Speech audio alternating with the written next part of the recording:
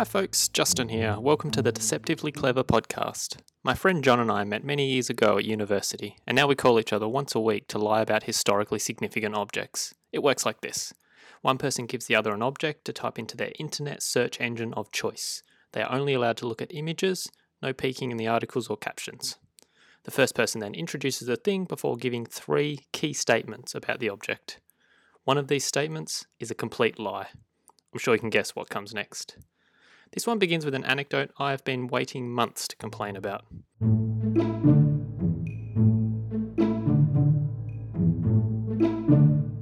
Somewhat reluctantly, but I match with, let's call her Annabelle, because she's got a Harry Potter reference in her profile, and it doesn't matter what, you get a match if you've got Harry Potter, because we might have something to talk about.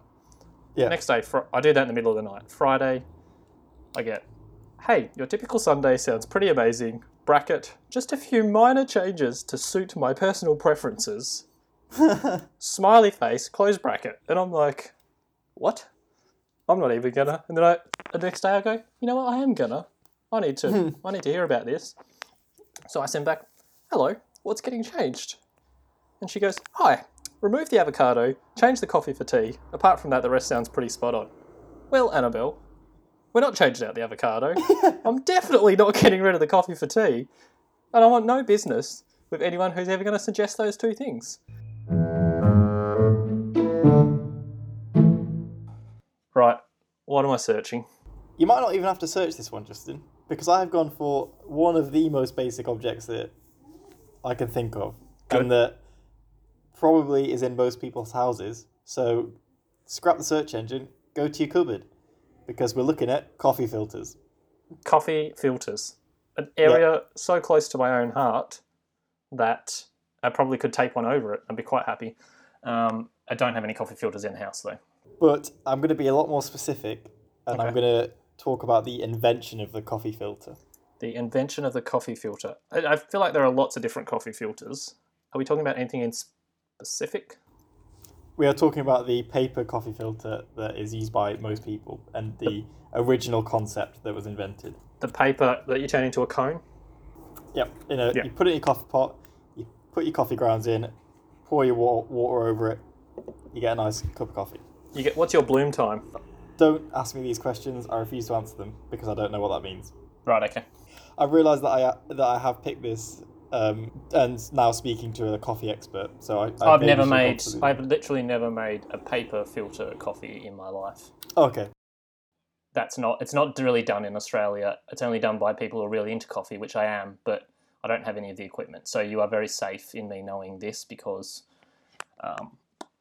but I'm aware they're quite big in America and they're definitely big in specialty coffee in Europe. And I will say that this was given to me by Morgan because it does have a very interesting history. Excellent. And I think you will enjoy it. I'm thoroughly excited. Yeah, I'm going to look it up anyways, but just because I want to see it. But I think we've described it for people. It's a bit of paper. It's got a slice in it. You pull it into a cone. You put it into the top of a cone-shaped thing. Coffee, water. The coffee drips through the coffee grounds. The paper filters coffee out. You end up with beautiful golden brown reddish coffee at the bottom. Yep, exactly. Basically, a very nice, efficient way to make a nice cup of coffee. Yep. So, it was invented by a woman called Melita Benz in 1908. You might want to Google Melita Benz, actually. Oh, Melita needs a look.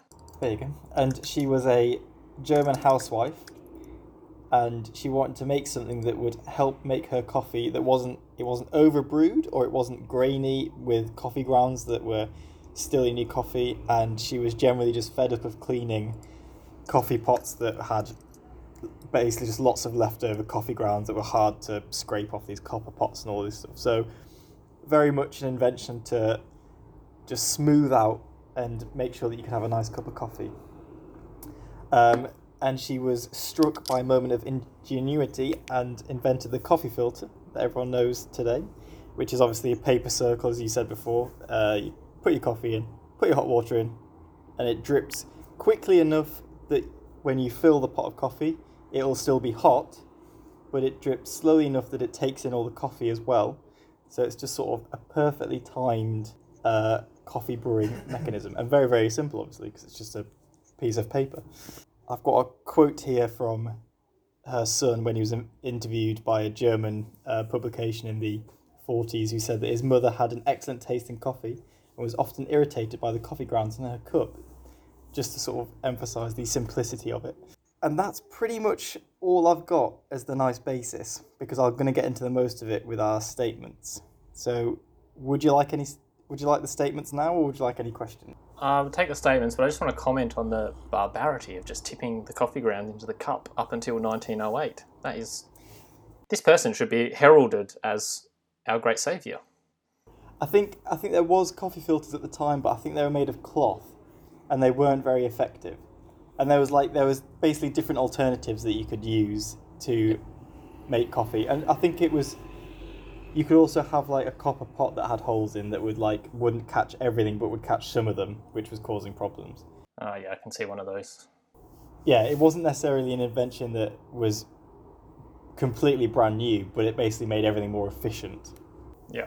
Because coffee at this time was getting a lot more popular. So it's like, and it was before this time it was very much for wealthier people, and now it was for sort of everyone, because it was just getting more popular and cheaper at this time in Germany.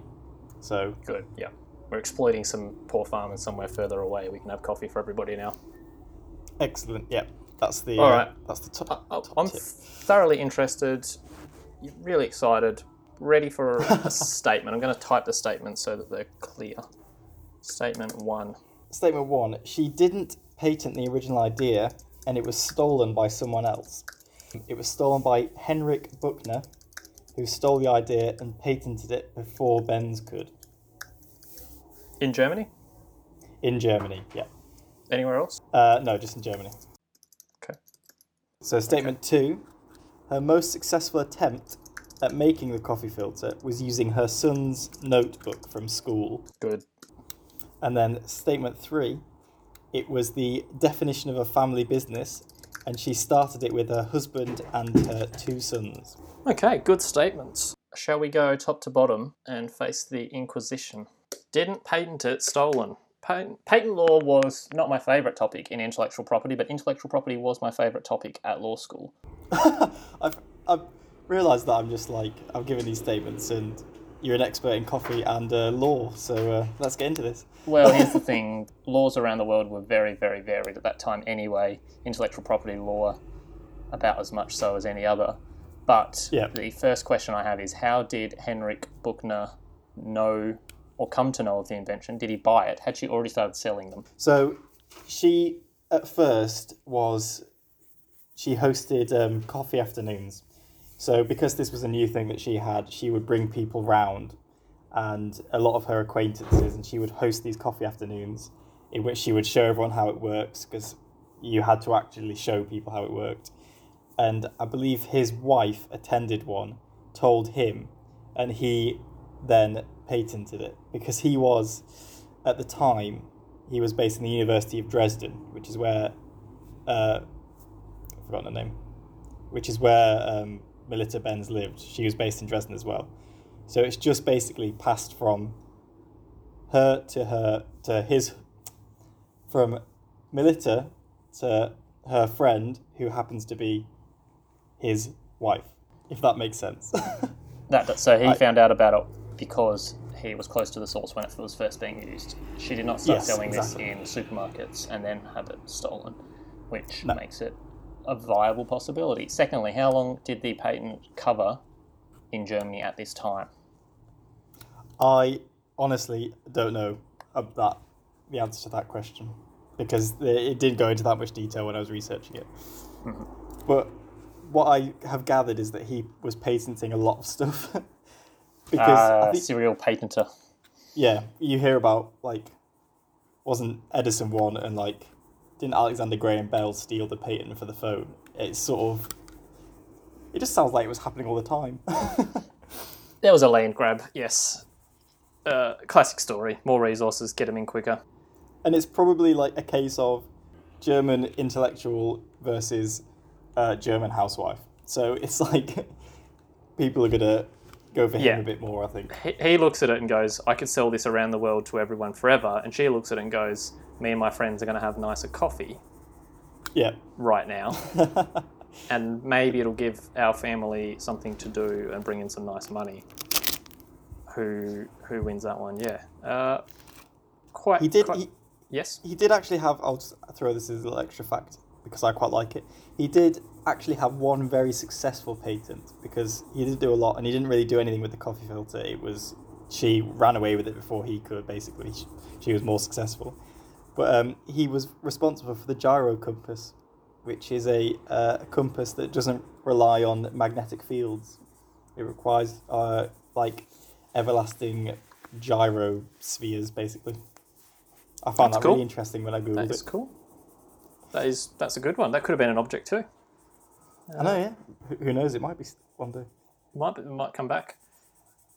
I'm quite satisfied with this statement, and I can't think of anything glaringly obvious. But was there a good outcome? Did she have to? Yeah, because yeah, it was very much just sort of.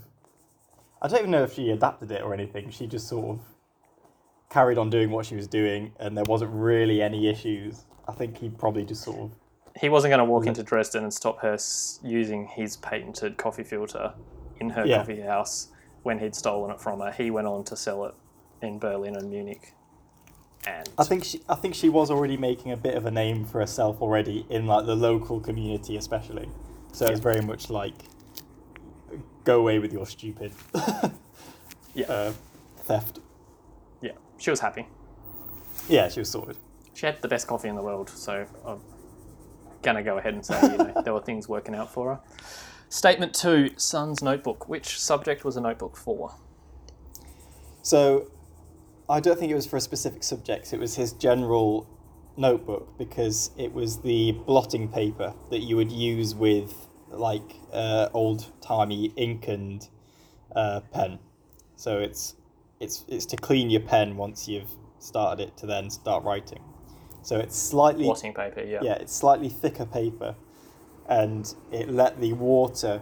It was like the perfect thickness that would let the water drip through quick enough, but not so quick that it would just tear apart. Okay. I like that you've managed to bring in one of my other passions in life, fountain pens and bottled ink. Blotting paper is an underrated concept in the world, I think, let alone product. Is that what you use it for? I don't actually know what blotting paper is. You don't need it now. With a dip pen or a quill, when you pulled it out, the tip would be really covered in ink, and it would be a big blob ready to go. So you just touch that down. That clears everything that's at the bottom of the nib, and then the feed is designed to provide consistent flow after that. So you're writing really quickly. Oh, there you go. I was right. There you go. You dip, you go blotting paper, then you just write. And yeah, it's a good way to make sure your lines look consistent. Otherwise, you have a really thick bit of writing where you fill the ink bottle up, a really thin one at the end.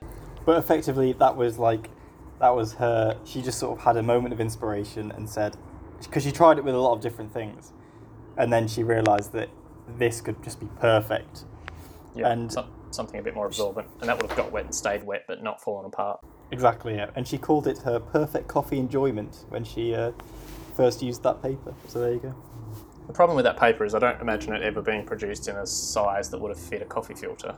Now we use really thin strips, and I think then they use strips. I think she also made the tin pots that it would go in. So you'd have the coffee filter, and then you'd have a tin pot which had some holes stuck in it. You put the coffee filter into that specific tin pot, and then that helps the coffee as well. So it was. I think it sounds like a bit of a double product really thing.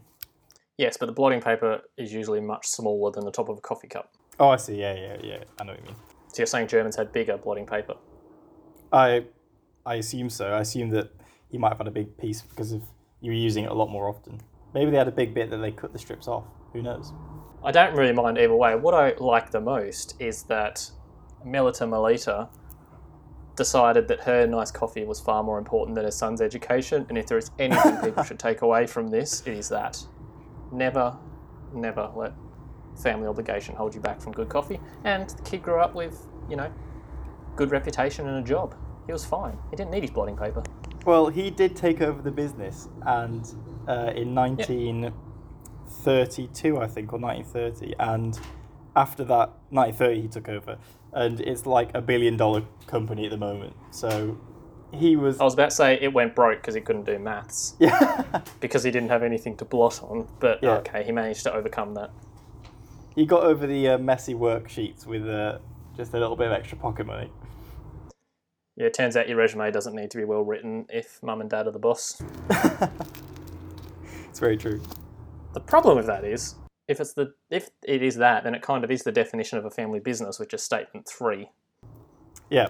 So statement 3 is just that I can elaborate a bit more by saying that it very much started with the mum and the dad, the 2 sons, and then they set it up in their own apartment as well. So it's very much just, this is our family business. It's very hard to start a business that's not a family business. It's very true. In 1908 Germany. I'm guessing I didn't go there. So how it would work is basically, or this is what I gathered anyway, the mum would help make them with a small crew eventually. The sons would deliver them around Dresden in little hand carts, and then the dad would also do demonstrations about how to use it, because again, it's this new thing that you have to sort of tell people how to use. So he would be set up in a window at the front of the apartment. He was a salesman. Yeah, and then that was eventually his job was eventually passed over to the demonstration ladies. That was an idea he got off someone who owned a German department store. So he became his demonstration job was taken over by the demonstration ladies, which I think is quite a funny name for them. Excellent. And I think Selfridges would have been getting quite big in England at that point, so I like the department store crossover. Yeah, this was after the First World War as well, that they were becoming a lot more popular. Oh, right. Selfridges was a big deal by then. So I'd say Oxford Street would have been full of demonstration women. Yeah, like department stores in Germany as well were just known for their window displays. There's a very interesting history, a very interesting sort of development in the 20s and 30s about just window displays in general. And you can there's a very interesting history that I won't go into about shop mannequins in the 20s and 30s in Germany especially. But that's for another podcast. There you go, people at home. There's a topic for you. Yeah, there you go. I will look that up, so I'll report back in if I find anything particularly of note. Yeah, I wouldn't say a lost art, but it is a lost art now. There's not a lot of effort put into window displays. But very much so in the 20s and 30s, which is why you'd need demonstration ladies. You would. Imagine all the coffee beans you could put on the bottom to make it a really nice display. Yeah, exactly. Okay, I mean, you've done an excellent job because literally all of these could be true, and I didn't get particular indication of any of the answers, which one flat out isn't. The issue obviously is quantifying definition of family business. Like, for that to be a lie, it would have to be that. I more meant that by family business I meant that her husband was involved, her 2 sons were involved, and it was very much like community atmosphere in Dresden. And for that not to be true, there would either have to not be a family, or the husband had another job, and one of the other sons went and did something else. Yeah. It feels like the kind of thing you write 2 good statements, and then you go, oh, I don't actually have a third one.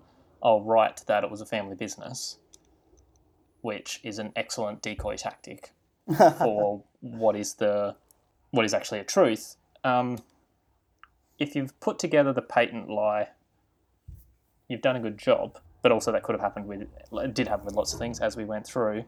I'm going to say true based on that relatively well holding up. I'm going to have to say the notebook was a lie and the blotting paper, although I think you covered that well, and I do think blotting paper would work quite well as a coffee filter, so I actually expect to be wrong in this case and will not be in any way upset with either of the other 2 being revealed as wrong. And yeah, let's go with it. Number 2, lie. Well, despite you claiming you won't be upset, I think you will be, because 2 is true. 2 is true. So blotting paper was bigger. Yep. The one that is false is statement 1. It was never stolen. Henrik Buchner does not exist. She and her husband patented it in 1908. They went to the Dresden Patent Office or whatever, and they patented it themselves. Yep, which is that was how things would have been done. No, I'm not upset because that is, as we said, that could have been done lots of other times. If I had have got more of an indication that the patent story didn't quite hold up, I would have been there. But in Australia, for example, a patent usually lasts, depending on the jurisdiction and the kind of thing, 8 years. You can get extensions up to 20, so you definitely could have become a billion-dollar company afterwards, and they would have been much harder to enforce. I did panic as soon as you said that you knew patent law, and I was like, oh god, because now I'm just having to lie about this. That I've got very little notes on my lie here, so I'm really hoping that I can bullshit it. I wouldn't have expected the story to say after the patent expired in 14 years, the company was able to suddenly expand to England, where her third cousin owned an importing business. I wouldn't expect that kind of line in a Wikipedia article or anything similar. So I wasn't going to guess that one honest possibility of a lie, because I just had more questions to come with the other thing with 2 was you said son's notebook, then you said blotting paper, and a blotting paper might have come in the notebooks, but that's not how I would have written that if it was true. So that was good tactic. I might employ that another time. But I like that fact. I think that's really cool. And I like the intrinsic crossover between 2 things that would later become perhaps my 2 favourite things in life, and Germans made my favourite pens. I will just say, I'm a big fan of Melita Benz as well, because her son took over in 1930, but she still had a hand in the business to make sure that everyone that worked for them was looked after very nicely. They all got Christmas bonuses, 5-day work weeks, and a 3 weeks holiday, which was a massive thing at that time as well. She was treating her workers like humans and ensuring that they had satisfactory living conditions. Every cup of coffee This I'll have from now on will be a little bit more delicious, knowing that. I'm switching to filter, even though I'm worried about the wastefulness in it. I don't even care anymore. Cut the trees down. Let's make coffee paper out of it. Oh god, you could. Yeah. There you go. There's your strings through the 2 sections. Think how many coffee filters you get at the Centurion. Oh, it would taste awful. It would taste like kind of oily, slightly minty. And just general guilt. I could not in good conscience drink a coffee made from Centurion. Well, I'll tell you one thing for sure, John. There won't be a table that we're sitting across from. Because Annabelle will not be hearing from me ever again unless she listens to this podcast. There'll be an ocean she between does. you. Her name's not Annabelle, so she will have only just figured it out. And I'm sorry I'm going a bit hard. I think your privacy's been protected, but do not ever go into dating apps like that again. And also, Annabelle, you've got nice tastes, so keep going. Maybe you'll find the right person eventually. I don't know if she does. Cup of tea? You can have a cup of tea instead of coffee. I'll tell you one thing that won't surprise you, John. She's a bloody Hufflepuff. I'm not getting into that. I refuse to entertain that notion. Yeah, because you probably are too. How dare you? I think you'll find I'm actually a Gryffindor. Oh yeah. According to the one time I did that test. To be fair, John, you could go in anything except Slytherin. Oh, cheers, mate. I don't think you would like Ravenclaw that much. I don't know, you might. We're a bit cold. But you'd probably go, okay. Yeah, you would be in Gryffindor. I hate to break it to you, but it isn't real. So, sorry mate.